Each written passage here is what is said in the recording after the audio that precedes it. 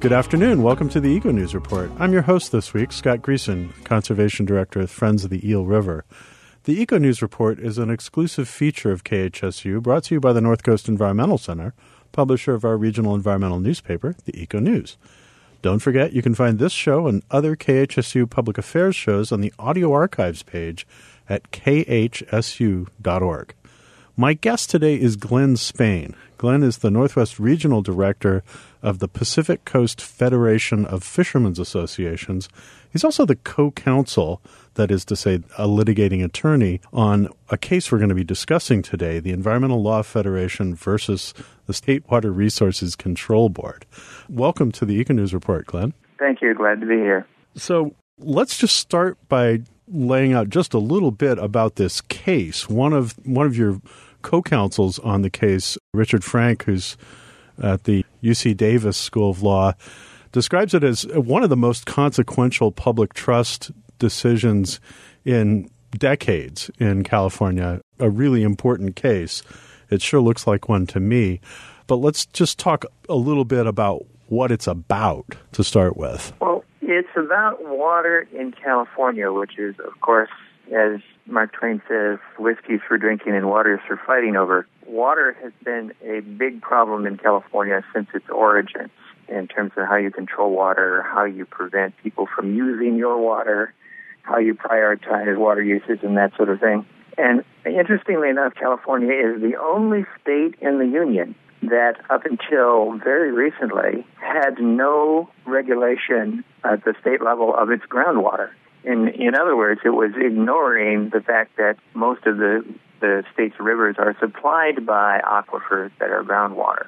So it's perfectly possible to basically deplete an aquifer since the regulation was only on a county level, and many counties didn't really pay much attention to that. And in that process, you could be depleting a nearby river, a navigable river. And, of course, that affects the fish in fisheries, which is our interest since we're commercial fishing interests. And our families need those fish and need those healthy rivers to make their lives and their livelihoods. So that's why we got involved in these issues, and that's why we've been up to our eyebrows in water war issues in California for decades now. And it turns out that about 35 years ago, all the way up to the California Supreme Court, a particular case called the Mono Lake case, technically called Audubon Society versus Los Angeles. But the Mono Lake case basically established for the first time in case law what is called the public trust doctrine. Now, the public trust doctrine goes back to ancient Roman law. The Institutes of Justinian, yeah. Yes, exactly. Emperor Justinian, who apparently had good advisors and maybe good lawyers, but in any event, he declared that certain resources are owned by the state and they're held in trust for the people. One of those resources was water. Yeah. The sea, its shores, the flowing waters, the air are held in common, exactly. Held for the benefit of everyone and can't be owned by anyone is the basic idea. Yeah. Exactly. Now, California water law is a very interesting mix of English common law and Roman civil law, believe it or not, because it was originally an overlay of Spanish water law, which derives from Roman civil law. So the public trust doctrine was sort of written early on, even before statehood, into our water laws in the state of California. That's not necessarily true elsewhere, but in California, there was this thing called the public trust doctrine, which you had to satisfy in some fashion if there were no other statutes that applied. And that's the key, is are there other statutes that apply? If there is a statute, typically a court will rule on the basis of that statute.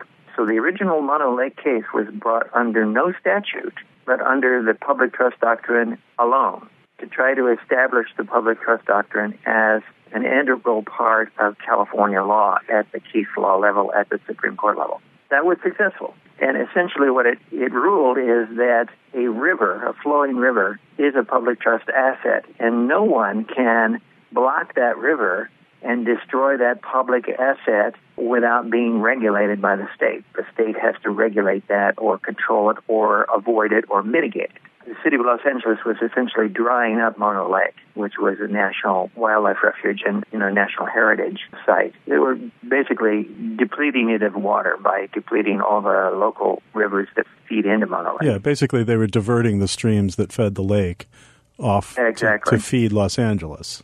Exactly.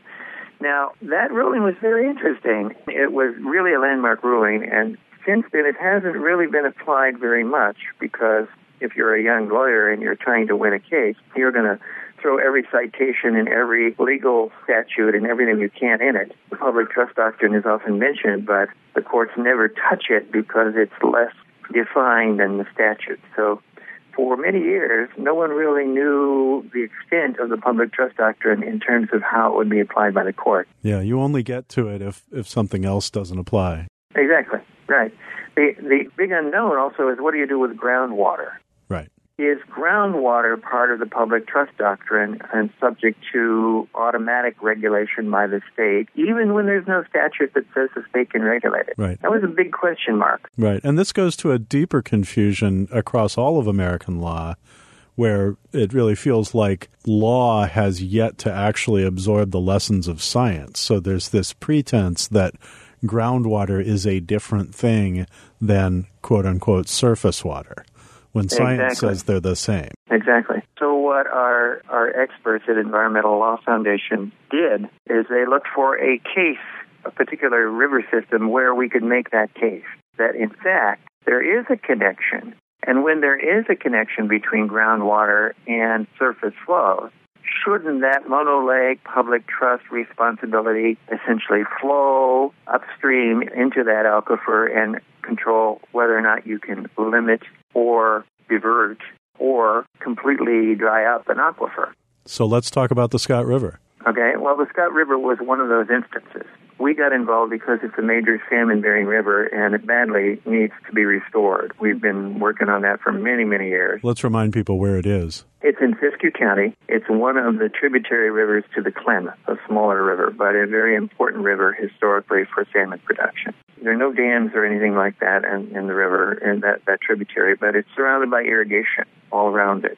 Scott Valley is a very fruitful place to farm. It's a ranching and farming valley, basically. Yeah. And under California law at that time, and this is still to a large degree true, there was no state regulation of how much water you could take out of the groundwater. There was an adjudication that arbitrarily set a 500-foot limit. If your well, for instance, is 500-plus feet away from the river, it was deemed not to be connected to the river flow. That sounds like a strange way to draw that distinction. Well, okay.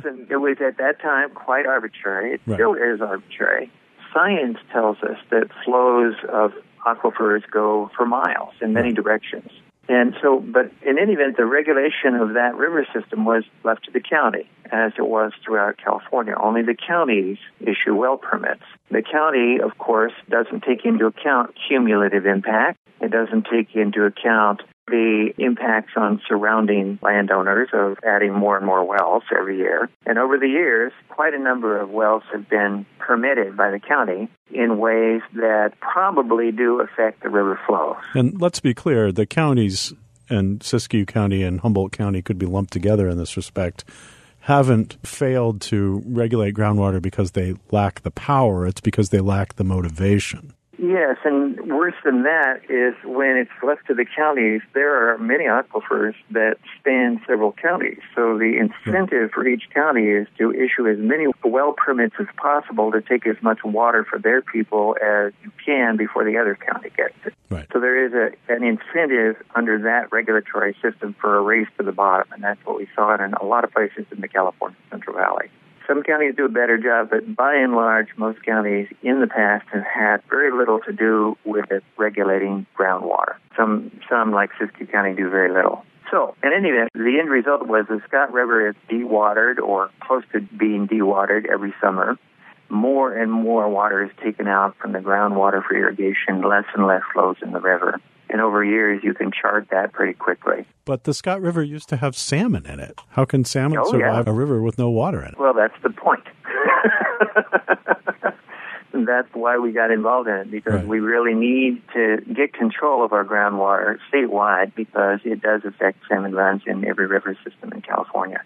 When you deplete an aquifer, as we've seen in the California Central Valley particularly, it has massive repercussions, including ground subsidence. There are places that have sunk almost 30 feet in the California Central Valley because of aquifer overdraw. So we have a lot of problems throughout California. But the real question is, how do you regulate groundwater?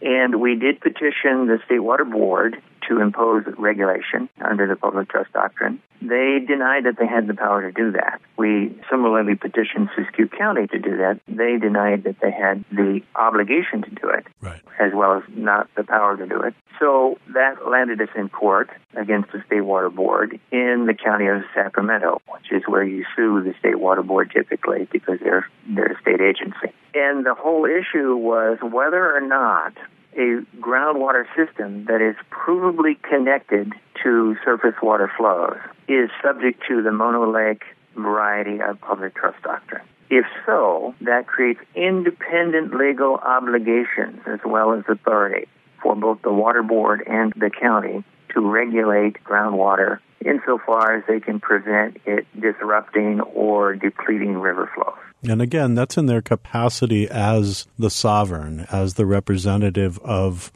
all the people. So they're holding these values in trust so that all the people and all future citizens can still reap the benefits. Now, there are various statutes in the Water Code that could apply. We deliberately avoided filing on the basis of any of those statutes because strategically we want this decision based on the public trust doctrine, to expand the Mono Lake case so that it really applies to groundwater insofar as it's connected to surface water. And most is, not all. There are some ancient aquifers that aren't really connected to river systems, but most of the groundwater in California is directly and provably connected to surface water flows.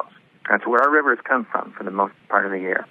So what we did then, of course, is go into court. The claim was denied by the State Water Board, denied by the county. It attracted a number of amici, including the Farm Bureau, Pacific Legal Foundation representing the Farm Bureau, and a whole bunch of other folks who have, over the years, done a lot of squabbling and arguing over water rights in California and the scope and extent of water rights. Just to translate for our audience that doesn't happen to be lawyers, amici in this case means entities filing what are called Friends of the Court briefs. So they're not actually parties to the litigation. They are entities who think they're interested in the outcome and want to encourage the court to come down in one way or the other. Exactly.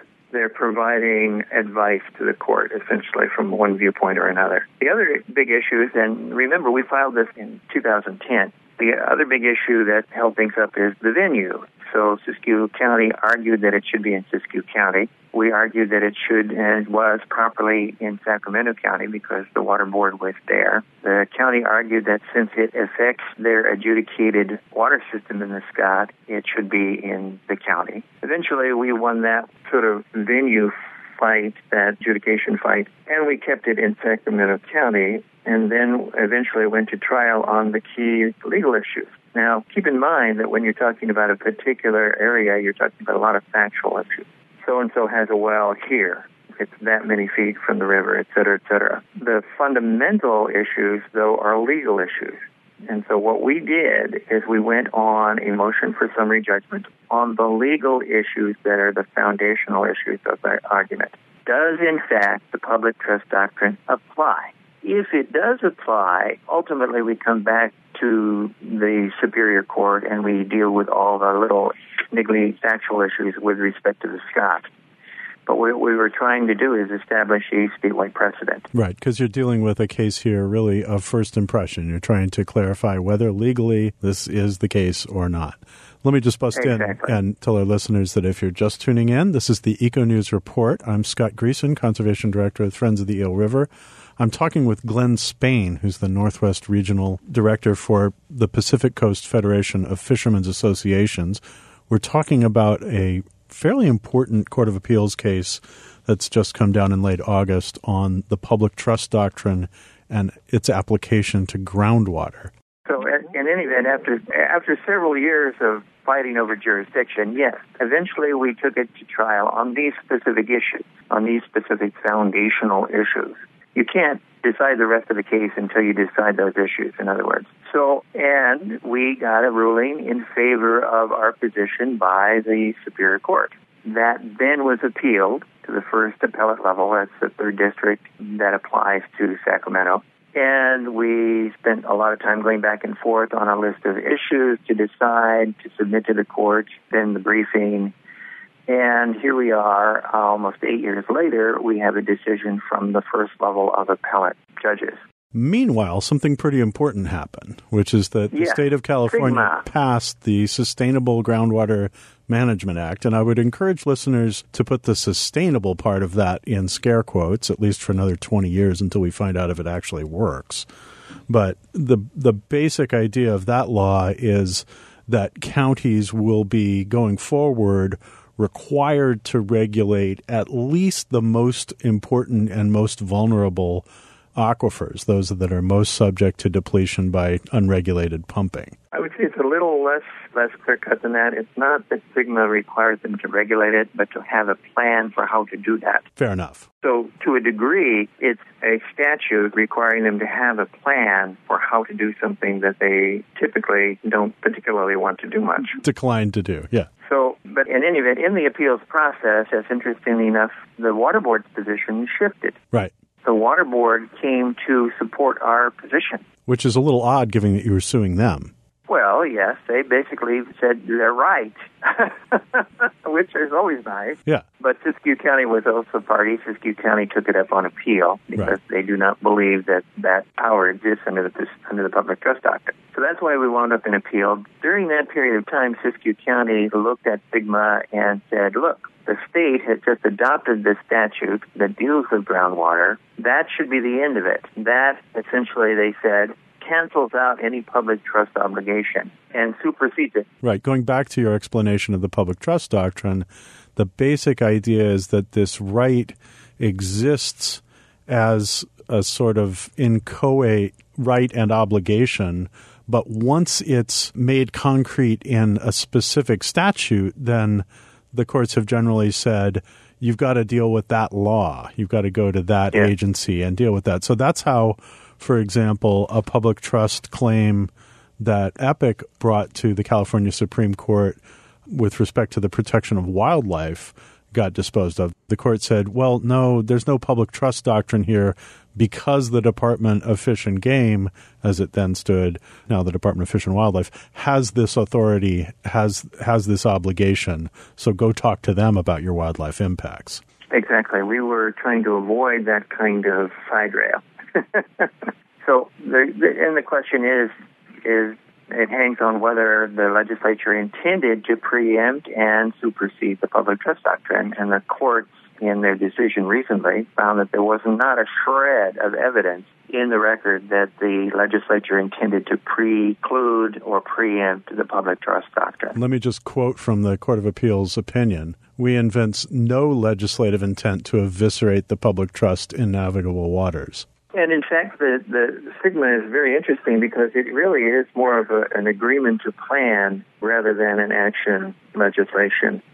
It doesn't give any mandate to the counties, but it does say one thing, and that is if the counties refuse to come up with a groundwater management plan, then the state can preempt them. But that's as far as it goes. And how that will play out and where that will go and whether these plans will be sufficient or not, it's still a big open question. But in any event, it does not abrogate the public trust doctrine. The State Water Board can, in fact, manage groundwater under this ruling. So the field in which the Sustainable Groundwater Management Act is attempting to change things is one that's already, suffice it to say, hotly contested between agricultural interests and everybody else who cares about water.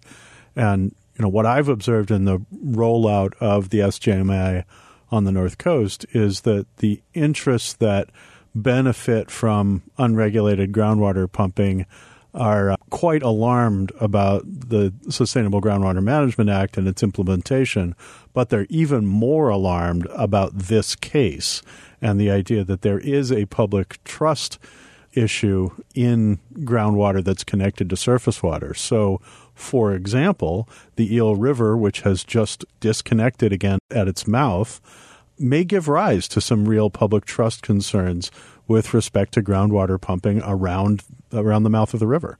It may. And the third area of concern for a lot of those irrigation interests is the fact that their groundwater is disappearing all around them. Right. So they're caught in a very difficult situation. They don't want regulation, but without regulation, you have the typical tragedy of the common. The guy with the deepest well wins. So it's interesting, when SGMA was being debated, some of the water users and water users associations were very much in favor of it. Some were not. The compromise is that it remains in county hands to regulate groundwater. And I think ultimately that still signals the state being, one of the very few states where groundwater isn't regulated by the state as such. Which remains, I got to say, a real problem in terms of protection of these resources, because it means we've got to get the counties to act and hold the counties accountable on an individual level. And there are, 56 counties in California? Exactly. And some of them in the Central Valley all are over one same aquifer. And so, again, the incentive is to go racing to the bottom. That's the tragedy of the commons. But in any event, it may be that this ruling ultimately will help bring some stability to that county-by-county management by inserting state regulation. Glenn, while we're talking about the public trust doctrine, I just wanted to mention another angle to this question of the public trust, which is the exciting, novel, and probably a step too far for the courts idea of the atmospheric trust. That's the basis of a number of lawsuits that have been brought across the country by a group called Our Children's Trust that are basically saying to the courts, Justinian's idea included the air, and we are filling the air with the residue of burning fossil fuels with a carbon dioxide burden that is going to endanger all life. There's a public trust responsibility to deal with that. So this is both a very, very old idea and one that has some very current implications. And the federal courts so far have not dismissed it, even though the government has tried to get them to do so a number of times. That will go to trial. It's scheduled, I think, in October. I happen to live in the area where that case is going to be tried, which is Eugene, Oregon. Yeah, that's one of the leading cases, yeah. So I guess another point to make here is that it's not at all clear that this is done in terms of this set of legal issues being played out. It's clear that the Farm Bureau, represented by the Pacific Legal Foundation and others, are not at all happy with the Court of Appeals ruling here, and they take a very different view of groundwater. Could you give us just a minute or two on what that is, what their perspective is? Well, the question is, what's the next step? This is a Court of Appeals decision. Right. It is a Court of Appeals decision that is binding on the State Water Board because they are in that district. But it's not yet a statewide precedent. Right. I think you could say that. How would you apply it to a county in Southern California? Well, it wouldn't necessarily apply until it goes up to, and it's expected to go up to, the California Supreme Court. Right. We want it to go up. We tried actually petitioning the court to take it up on its own motion early on and avoid the appellate process altogether, which was about a 5-year haul. But they refused to do so because, in their view, the case would get simpler if it went through an appellate level of winnowing out the issues. And I can see their point. Right now, these issues are very clear-cut. Does the State Water Board, does the state, do counties have a legal duty to manage groundwater insofar as it's connected to or affects river systems that are part of the public trust doctrine? And those issues are going up on appeal. We're still waiting for Siskiyou County's decision whether or not to appeal it, but it almost certainly will be. But just to draw out the contrast as clearly as we can, as I understand the position on the other side, it's that not only that the state has neither authority nor obligation to regulate groundwater, it's that groundwater is privately owned.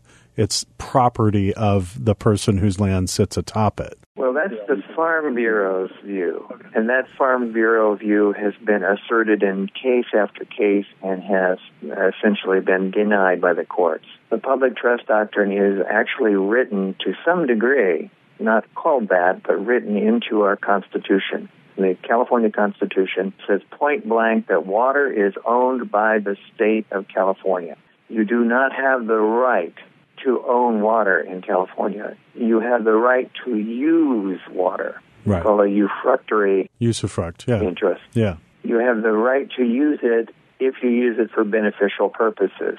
You can't waste it. Right. Only to the extent it's reasonable, and the state gets to decide what's reasonable. So the Farm Bureau's position is radically far, far away from the mainstream of law on this position. But they've been asserting it nonetheless for many years, and they asserted it in this case as well. I don't think that's likely to happen. I think, frankly, the appellate court ruling is very well reasoned. I would, of course, because it's in our favor. But I think that most scholars looking at it believe that it's well reasoned, that it makes excellent sense, and that unlike the past where the groundwater and the connections between groundwater and surface water was a gigantic black box, we know a lot more from the science how to track these connections, how to prove these connections, and where these connections are. It's not so much a black box anymore. And to the degree where a connection can be shown in the SCOT under this ruling, even if it's past that 500-foot marker in the adjudication, it would still be within the right of the state and the county to regulate that. Glenn, this has been an outstanding conversation. I'm out of time. Is there any final point you'd like to make? Well, somebody once said in the legal profession, water law is to law as military music is to music.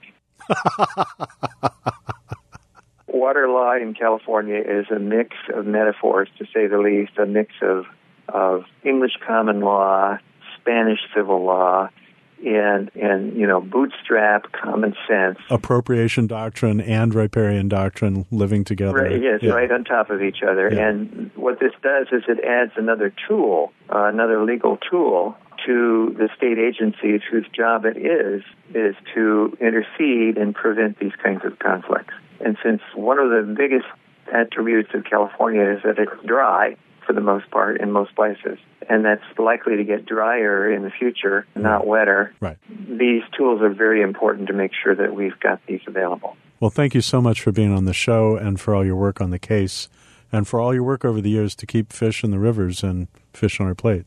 Well, I work for an industry that is environmentally dependent.